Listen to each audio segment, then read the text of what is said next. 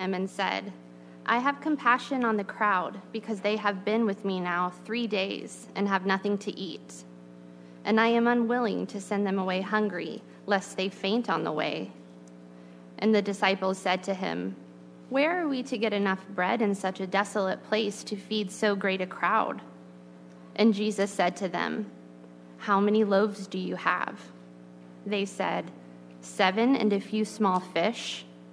And directing the crowd to sit down on the ground, he took the 7 loaves and the fish, and having given thanks, he broke them and gave them to the disciples, and the disciples gave them to the crowds. And they all ate and were satisfied.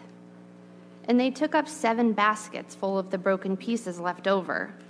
Those who ate were 4,000 men, besides women and children.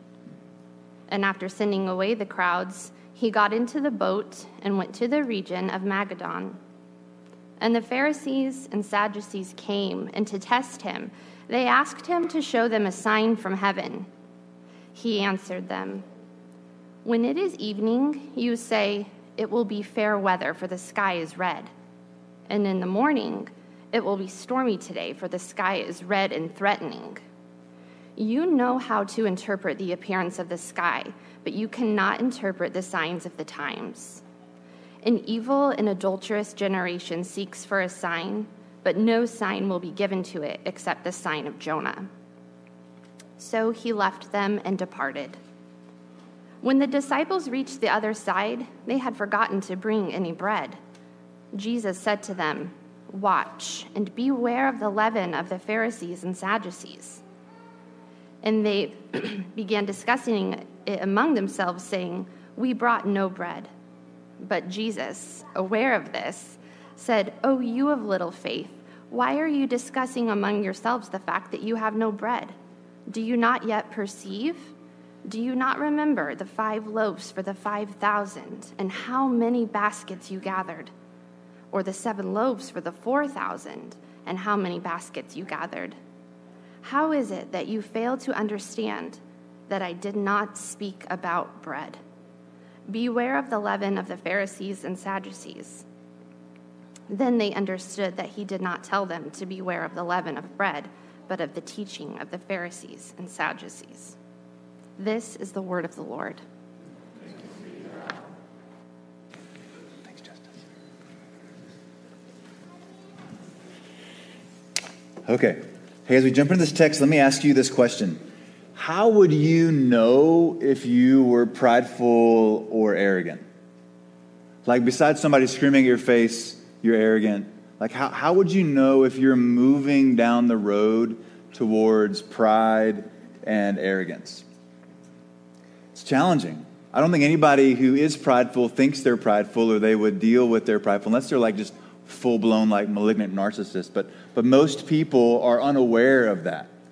So this question gets posed to us from looking over the shoulders of these religious leaders who have this arrogance and this pride that actually keeps them from receiving grace and turning to Jesus. So the question isn't just like a theoretical question. It's actually a really important question, because if we have an insidious pride inside of us, if there's an arrogance that pushes away people and advice and help and correction, we might actually even be protecting ourselves from God himself. We might push away actually places where we could receive grace. And I want to just ask you that question because I want to just pray that God would soften our hearts. Again, I don't think anybody who is going down the road towards pride is aware of that. By its nature, Jesus says it's like leaven. It's really small, almost unnoticeable, but its effect is real. It's incremental, but it's real. And so in that space, I wanted to ask the Spirit of God just to speak to us. Maybe he'll speak a specific word to you about places in your heart and life where you are leaning towards some sort of self-sufficiency or some sort of arrogance, some sort of pride.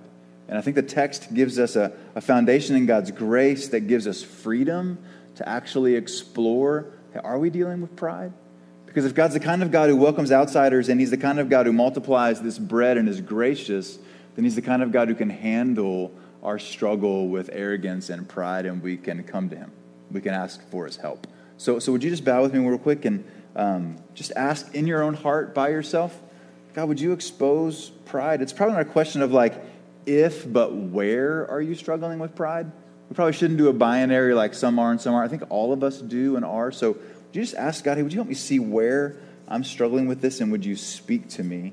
Pray that real quick for yourself, and then I'll pray over us.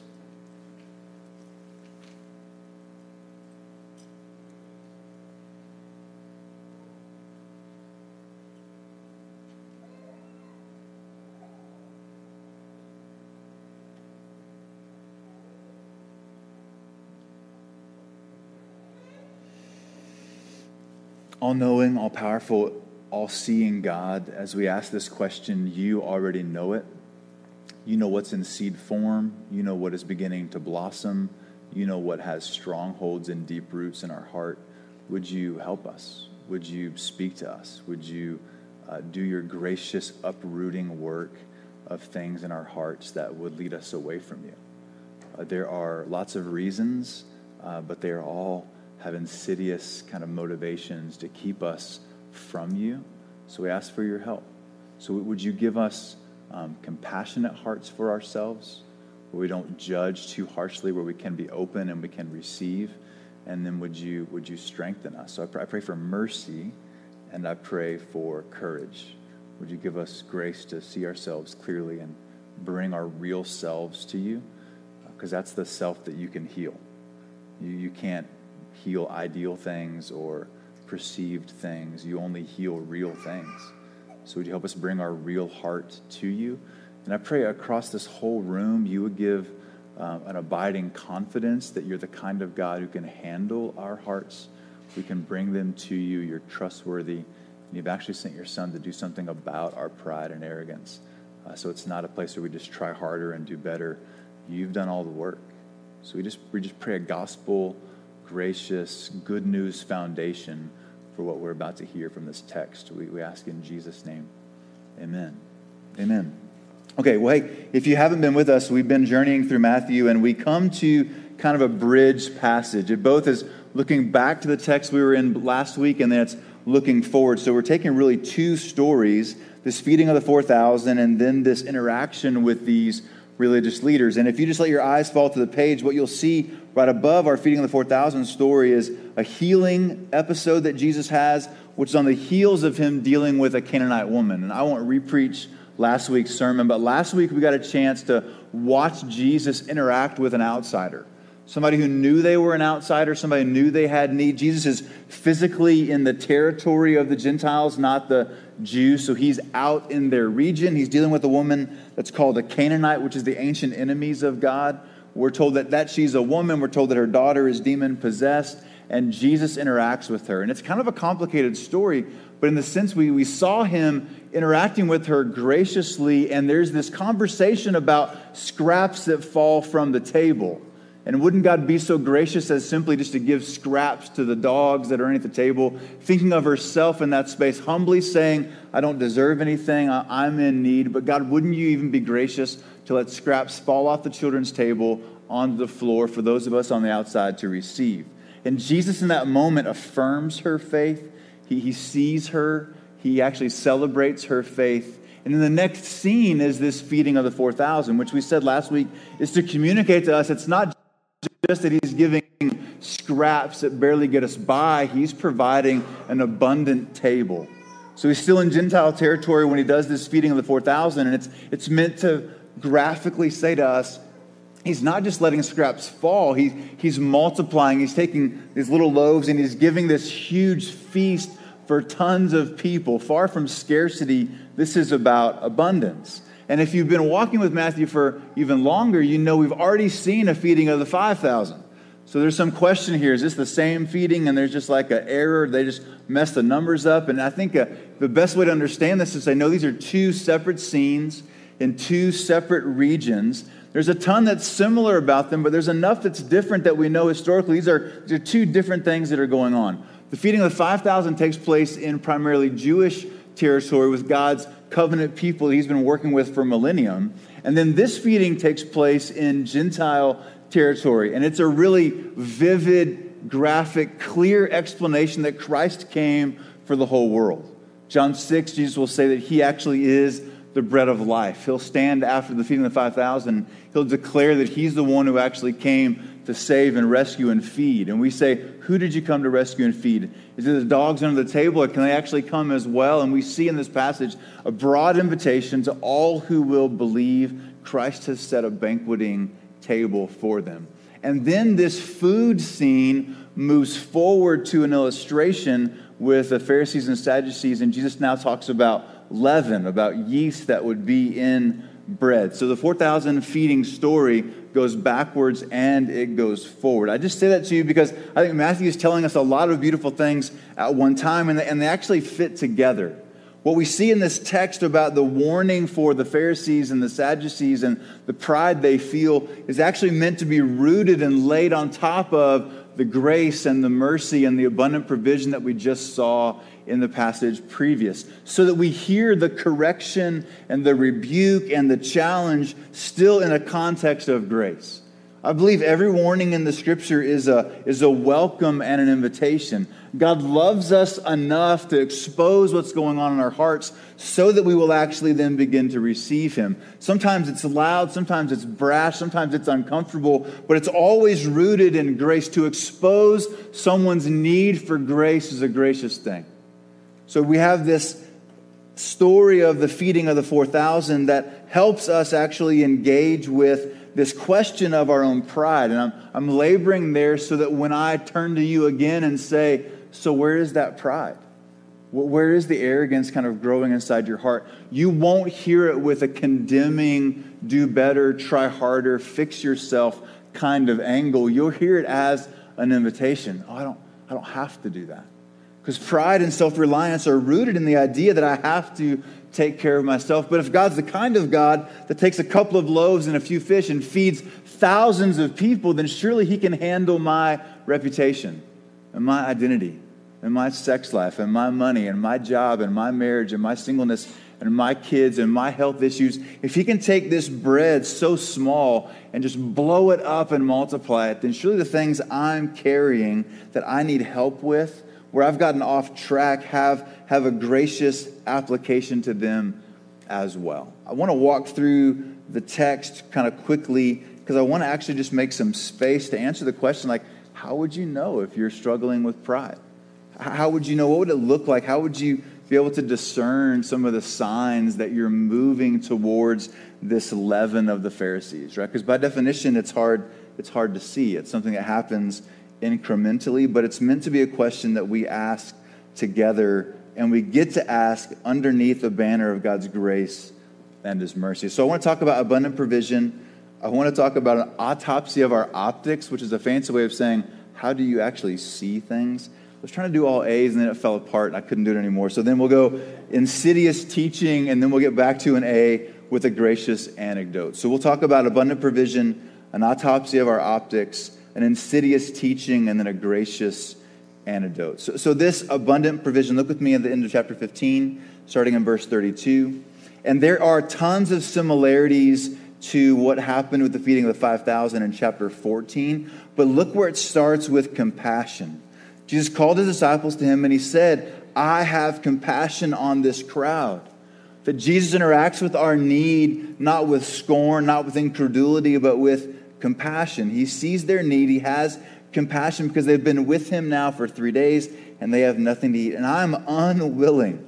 I didn't come to send them away hungry. I came actually to feed. I am their bread of life. I'm unwilling to send them away hungry lest they faint on the way. And now we have almost an identical repeat of a situation that happened with the 5,000. The disciples say, hey, there's not enough bread. We're out in this desolate place. It's almost verbatim to what happened in chapter 14. He says, well, how many loaves do you have? They bring it to Him. This now, instead of 5 and 2, it's 7 loaves and 2 small fish. It's a different scene. It's a different thing. The numbers aren't so important as much as you just see the similarities and the differences. God's doing a similar thing in particular, unique ways for the people that are in front of Him. He doesn't just repeat the same thing over and over again, but He's doing similar things. His compassionate heart drives Him to provide for those who are in need, and He does it slightly differently, but He's doing the same thing. Verse 35, He directs them to come and sit down on the ground. He takes these 7 loaves and these fish, and then we see this pattern. He takes it, He gives thanks for it, he breaks it, then he gives it to them, and they distribute it to the crowds. And it says in the next verse that they ate and were satisfied. It goes from 3 days of hunger to Jesus' compassionate interaction, bringing about a satisfaction, a filling, a helping inside of them, both physically, and then you would imagine what that would do to them emotionally and spiritually as they watch God do this amazing thing. So his compassion leads to their satisfaction, and they take up 7 basketfuls of broken pieces. Again, there's an abundance. It's not just enough to barely get some to everybody. There's tons left over. Those who ate were 4,000 men besides women. And after sending them away, he gets into a boat and he goes to a different region. Now he's going to journey back over to where the Jews primarily reside. Okay, so we see in this text this abundant, beautiful provision. God's the kind of God, we said when we dealt with this passage in chapter 14, who isn't just like a glass half full God. He is a glass filling up God. The kingdom has come, and Jesus is showing what life in the kingdom is like. He's showing the kind of abundance that happens in his kingdom, and it's the kind of abundance that not just satisfies, but has tons left over. And you struggle with like where you are. You feel like you're barely making it by. You feel like you're barely getting through the day. You have to drink to go to sleep. You have to wake up with anxiety and start pounding caffeine to get going. You have to self-soothe some point during the day. You look at people and situations, everything around you, you just feel so desperate for something that would help you to cope. It is good news to hear the kingdom of God comes with compassion and satisfaction and with abundant provision. There's plenty for you. God is not a God of scarcity. He's a God of abundant provision. That's the kind of thing we have to keep hearing over and over again. And they hear this scene, they see this scene, they know this scene, and then the next scene they struggle with it, which gives us permission just to be honest with where we struggle. So we're going to look at these two optics. There's two responses to what Jesus has been teaching, what he's been doing. The Pharisees and the disciples have seen and heard Jesus teach. They've watched his miracles. They've seen him do these kinds of things. And they both have a struggling response, but there's a difference between them. One with these religious leaders is willful unbelief. So we start in verse 1 of 16. The Pharisees and Sadducees, they come to test him. Now, most scholars would tell you the Pharisees and Sadducees are kind of sworn enemies. These guys don't normally get along. They normally fight with each other. There's other scenes in the New Testament where they actually get played against each other because of their beliefs. They don't agree on very, very much. But they come uniting together to come and actually try to trap and test Jesus. They bring a question to him about signs. Just stop and see the irony here. They say, hey, would you show us a sign from heaven? He's just fed 4,000. He's just healed a ton of people. He just did an exorcism. And that's just not the beginning. He's been doing this for chapter after chapter after chapter for like a long time. They know the signs, but their optics are such that with willful unbelief, they refuse to see it. There's no amount of evidence or proof God could give to this willful unbelief. They're going to dismiss and explain away. They've explained it away as if Jesus was demonic. They've explained it away as if there's some sort of delusion going on. They've explained it away as false teaching. They've explained away all the miracles that Jesus has done. So there's a willful unbelief, and he calls them evil and adulterous. Just stop for a second and think about the way pride is at play in adultery. So the Bible uses this marital imagery between us and God, right? It shows us his affection, his desire, his choosing, his longing for us. Actually, the scripture says history will end with a great wedding feast as God's united to his people, his bride. And then he'll use unfaithfulness and adultery as a vivid, visceral illustration of what sin is, of what unfaithfulness looks like. And you can just feel that, or what it would be like to be cheated on, to have somebody who said they loved you actually turn and give their love to somebody else. And maybe they're just using that person and dehumanizing them as well. Maybe it's not even really love, but it's still so painful. But think about the way pride is at play in adultery. I mean, you're entitled to something. You're not getting what you deserve. You're owed something, and that you see yourself as better than the covenant that you made. That there's a way that pride plays itself out. And Jesus is exposing this unbelief not just as an academic unbelief, but as a heart unbelief. To call it evil and adulterous gets down into the affections. So when we're talking pride and arrogance, we're not just talking about ideas. We're talking about things that are inside of our hearts, things that actually reflect what we love. And Jesus points out to them, hey, your question isn't a question of exploration, a question of discovery. It's actually a question of unfaithfulness.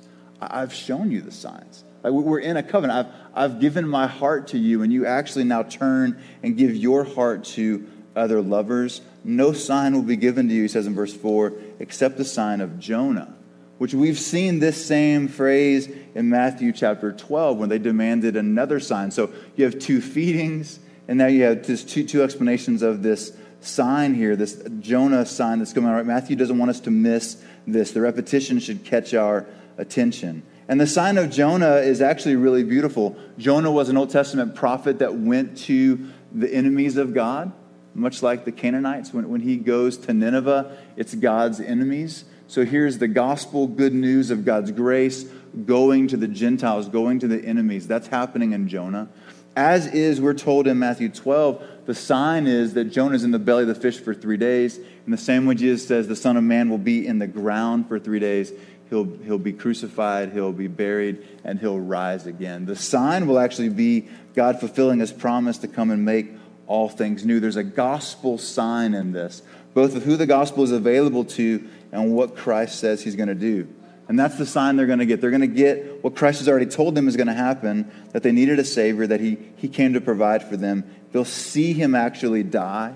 It'll be at their hands, actually, that he's crucified. He'll be buried, and then he'll powerfully rise again. And that sign is meant to communicate to them that he's real. And in that is not just him flexing, it's him making it possible for their forgiveness. What he did when he died on the cross and was buried and rose again is actually making it possible for them to have their sins, their pride, their arrogance, their unbelief dealt with. Because Jesus died not just to show his power, although it was incredibly powerful. Scriptures say he died as a substitute in our place to bear the penalty for our sins. So even in this challenge, even as Jesus is pushing on them a little bit, he's offering them and foreshadowing to them and inviting them to grace. He's saying, the sign you're going to get is me dying in your place. That's how you'll know I'm real.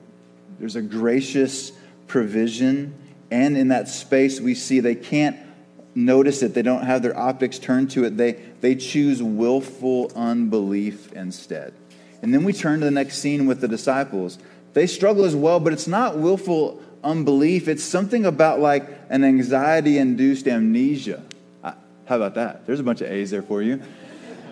Because they're freaked out and they're scared and they're hungry and they're in the boat. And Jesus says, hey, we just had this scene with the Pharisees. They're demanding a sign. Hey, be careful of the leaven of the Pharisees. Be careful of their teaching. Be careful of the way they live. Be careful of their perspective. Be careful of their unfaithful, adulterous hearts. I know they have power. I know they're seen in the community as those who actually you should aspire to be, but be careful about them. And all they can think about is their hunger. And they go straight to the physical, where they actually assume they're in trouble because they didn't bring any bread, they say in verse 7 of chapter 16. Jesus hears this conversation and he engages with them. It says in verse 8, Jesus, aware of this, said, oh, you have little faith.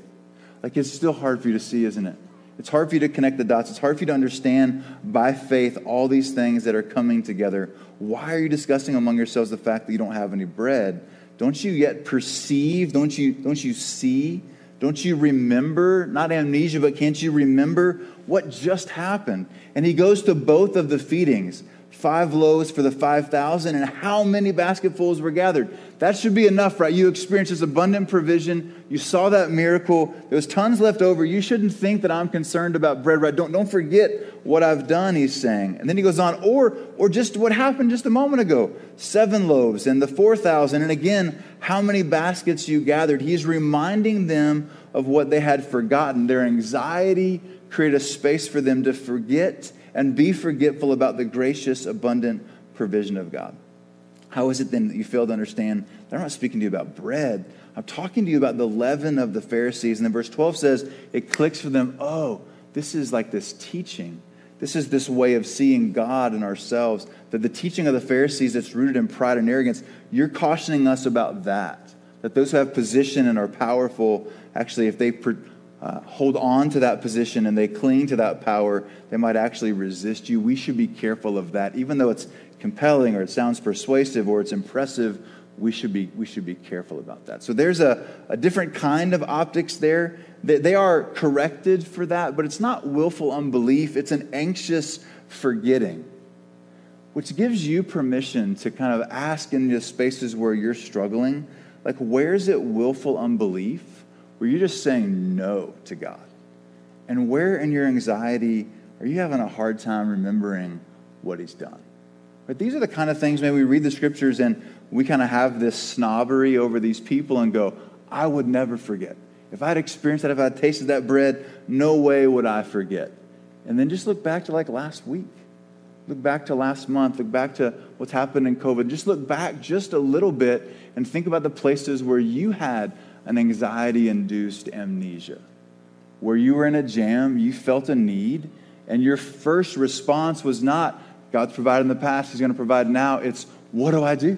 How do I get out of this? How can I meet my own needs? Where is God in this place? That anxiety that produces a sort of amnesia, Jesus exposes, and again, he puts at the solution a reminder of his abundant provision. It's always going to be the gospel and the grace of God and the provision of God that is the antidote to the things that we're feeling. It won't ever be you trying harder and you having note cards and remembering things and snapping your wrists with rubber bands and waking up chanting things in the morning to kind of conjure these things. It's always going to be keeping in your view the grace and mercy and beauty of God. He's the kind of God who goes after his enemies. He's the kind of God that multiplies bread. He's the kind of God who heals. He's the kind of God who does these amazing things over and over and over again, ultimately ending with the sign of Jonah, where he will be crucified and buried and raised and then promised to return to come and rescue his people. And our task when it comes to how we see is keeping that story in front of us, to have a gospel-shaped optics. Anxiety is a huge lens by which you see the world. And like incredulity and pride is a huge lens by which you see the world. And what Jesus wants to do in so many ways is give us a gospel lens where we see first his abundant provision. Because it's not just a literary technique to throw this story about the feeding of the 4,000 up front. It's meant to be a grounding thing. And it doesn't cancel out their anxiety. It just gives it a context to rest on. It's not as if that takes away their hunger. Their hunger is still there, but now they can orient their hunger around what Christ has already done and what he promises to do. Friends, God is not shaming you for where you feel need, for where you feel hunger, for where you're thirsty, for where you have a lack, for where you're struggling. But he wants to kind of rest that hunger and thirst and struggle on what he has already done for you and begin from that place to explain how he wants to work and what he's doing in the world. So there's this abundant provision and then these kind of misplaced optics, which gives us a chance just to explore for a moment this insidious teaching. Like what's so bad about the Pharisees' teaching? Why does he caution them about this leaven? And in the text, what you see is the results of it. You don't necessarily see the actual teaching there, but you see the results of the teaching. The fruit of the teaching is that they resist grace. They resist Jesus himself. They actually, in their efforts to honor God, have gotten themselves so twisted up that they're now actually resisting God. Even the God who is fulfilling prophecies that they've memorized, who've been longing for millennium for him to come and return. Their arrogance and pride is so crept and spread throughout their hearts that they've now protected themselves from needing grace. And we should stop for a second and go, how does somebody get there? Again, nobody goes down a road of pride thinking that's what it is. Nobody feels pride and just goes, yeah, that's cool. I'm just there. I like that. Nobody does that. You might call it confidence, or you might call it something that you're entitled to. You might call it you getting healthy and better than the family of origin that you come from, but nobody sees it as pride. What we have in this text is these two groups. The Pharisees were seen as the legalists, and the Sadducees in some ways were a little more relaxed. They were rationalists. They had some deep disbeliefs about the future. Sadducees didn't believe in the supernatural, the resurrection, and demons and angels. The supernatural, we read about that in the book of Acts. And the Pharisees are really stringent. They're really dedicated, right? They have chosen a legalistic posture to relate to God. But they both start out, I think, zealous. In his book, Accidental Pharisees, the author, Larry Osborne, I think is his name, talks about zeal as the beginning place for Pharisees. It's actually a desire to honor God that then gets distorted and twisted. And the zeal moves away from being zealous for God to being zealous about how you're zealous for God. Which you're like, that's basically the same thing, right? It's not, actually. It's a little bit of a shift. And your focus becomes on what you're focusing on to be able to focus on God. It's the patterns and habits and the things that you're doing. And as you get better at that, guess what? You get better at that. And you begin to want to get better at that. And the desire to actually memorize more and do more and sacrifice more and be more stringent and to be more focused and more diligent and more disciplined, that becomes the focus. Not why you're being disciplined, why you're pursuing these things, but the things themselves become the focus. And then you begin not just to focus on them yourselves, you begin to hold in contempt those who don't focus on those things the same way you do. And you begin to rank and compare, and arrogance and pride sneak in. And now the very thing that started aiming your heart towards God has gotten hijacked because of the flesh, because we struggle to believe and remember, because we're full of anxiety, because we have unbelief in our hearts. And now the means become the end. And when that happens, it gets really, really gnarly really fast. You get arrogant and prideful and judgmental. You start to think about your understanding as exclusively correct, and anybody that disagrees with you is either uninformed or an idiot or just simply wrong. You start to focus on second and third layer things as if they're the primary things, and you do that in a way that actually misses the main point. And you begin to excuse yourself for all the bad behavior, so it's fine to be arrogant and hateful because you're right and correct. It's fine for you to be kind of obtuse and offensive because what you're holding on to really matters and you're proving a point.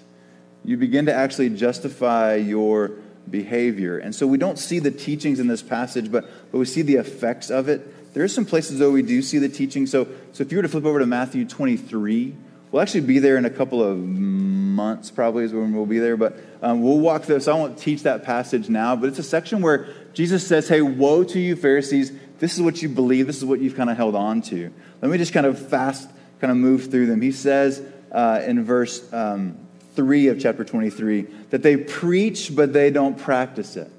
They have all the right answers, but they don't actually begin to live it. They're not actually willing to move a finger, he says, towards holiness. It says also in verse 5 that they do all their deeds to be seen by other people. It's a desire to actually be seen as disciplined, to be seen as holy, to be seen as sincere in your faith, rather than actually having the relationship with God being the center. He says instead, the greatest among you is supposed to be a servant, but you've flipped that around, and you're even using how you're serving as a way to get credibility and to rank and compare. He goes on in verse 13, and he says, you've removed grace from people. You've shut out the kingdom from people. You hold the kingdom of God in people's faces, and you push them away with your extra laws. You prefer law over grace. He says in verse 16, woe to you blind guides. You say if somebody swears by the temple, it's nothing, but if somebody swears by the gold of the temple, he's bound by that oath. You take small things, and you have them reverse the order and make them bigger than bigger things.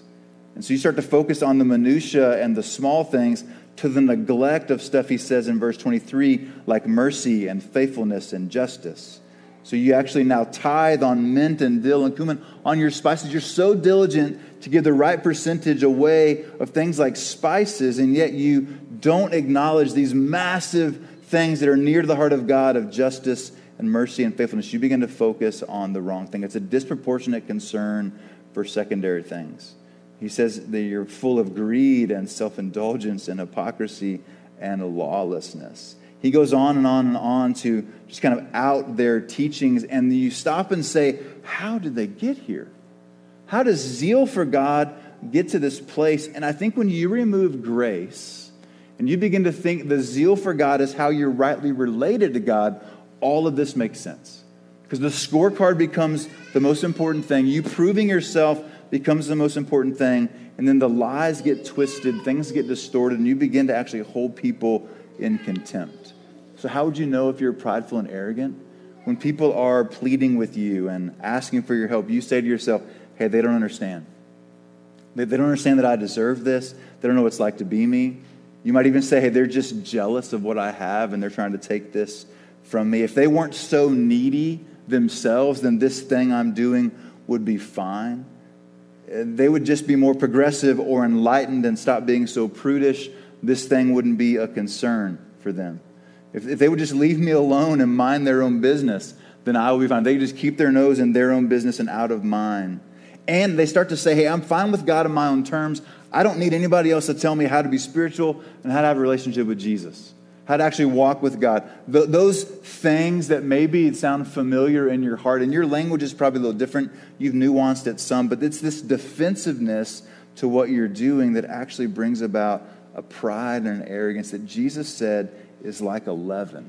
It's almost unnoticeable. It's so dang small. It's so close, right? Zeal for God and zeal for God is just like one word difference. It's so close, and yet it actually brings about a drastic, dramatic, devastating impact on your life. That distortion of grace that is rooted in the idea that I am going to earn God's love on my own, therefore I'll be better than everybody else. Therefore I'll be worthy of love.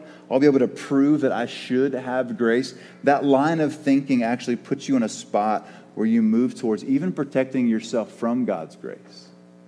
I don't need grace because I have already. And so you begin to actually hold God in contempt and demand that He does more and more signs. Prove yourself more and more. What you've done isn't enough. You dying on the cross in my place to forgive me my sins isn't enough. You also have to fill in the blank. Where have you held God in contempt in the last 2 years? You said, God, it's not fair. What you're doing is not right. You've wondered where He is. And again, some of it is anxiety, amnesia. It's not unbelief. You're just struggling and overwhelmed, and Christ wants to meet you there. But for some of it, it's willful unbelief. You've gotten yourself into a spot where you've held God in contempt and are comparing, ranking, organizing, giving Him a score and saying, this is what you have to do to be worthy of my love, which is what an adulterer does. To demand that you keep pleasing me if you want to have my love. And it started with a zeal. It started with taking things real serious, and then your flesh and pressure and anxiety and unbelief started sneaking in there, and now all of a sudden it's super, super, super distorted. How would you know if you have pride or arrogance? How would you know if it's starting to grow? There's a resistance to grace. That's a telltale sign. Even in this moment, if you're saying to yourself, I'm going to do better, I'm going to try harder, I'm going to do less of this and more of that, even in that space, it might be because you're still thinking you can earn and deserve, rather than simply receive. This one who wants to give you what you need, the one who comes to the Canaanite woman, the one who actually multiplies bread, who sets a table for his enemies, and that's the one who actually offers you this beautiful grace, which is the glorious antidote. The sign of Jonah isn't just to stick it to the Pharisees, it's pointing to them what God will do to make all things right, what God will do to actually welcome them to Himself. And we read in places like Romans chapter 3 that understanding God's grace is the very thing that actually turns our heart towards Him, and it stops boasting. To realize that we're like the Canaanite woman. We don't have anything to offer or earn or prove. We can't actually do something that would actually deserve this. And He simply gives it to us. See that as your story is what it means to be a Christian. To realize you couldn't earn or perform or prove yourself. So Jesus came in your place. He died, took on the penalty for all of your sin, your willful unbelief, and the things that you've done out of anxiety. He died for those and made a way for you to actually receive from Him. So trust Him. Come to the table. Come receive. So I would love for you to actually wrestle with this question of pride, even while we take communion. And would you ask the table that Jesus sets in this space to actually nourish your faith in such a way that you stop craving and hungering for your own self-approval, your own performance, and you desire this bread from heaven that is Jesus Himself. The one who, when we have Him, it actually satisfies and we hunger no more, the text says in John chapter 6. I want to just invite you to ask God to speak to you. And because grace is strong, you have permission to be honest. You don't have to worry out of fear. You can actually be brutally honest with the God who already knows your heart and already died in your place to make a provision to atone for all the things that you're going to name, that you're going to wrestle with, that you're going to struggle with. He already cares about that space. And communion is the reminder that he's taking care of it, that it's stable and secure. It's historic. It's already happened. So for all who are trusting Christ, I want to invite you to come and feast on him.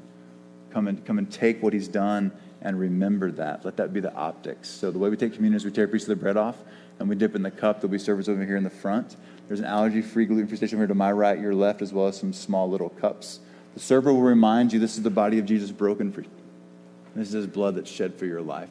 Take that with faith and ask him to speak to you in the places where you need him. Let me pray for us and then we'll worship together. Jesus, thank you for this word. Thanks for your persistent grace in the midst of our persistent struggle. Would you now feed your people, and would you call those who are not yet your people to yourself, minister to them. Holy Spirit, would you help us as we wrestle with this question of where have we started placing our hope in what we do rather than what you have done? And then would you nourish us with this truth that you've already taken care of it? We pray in Jesus' name. Amen. All right, come when you're ready.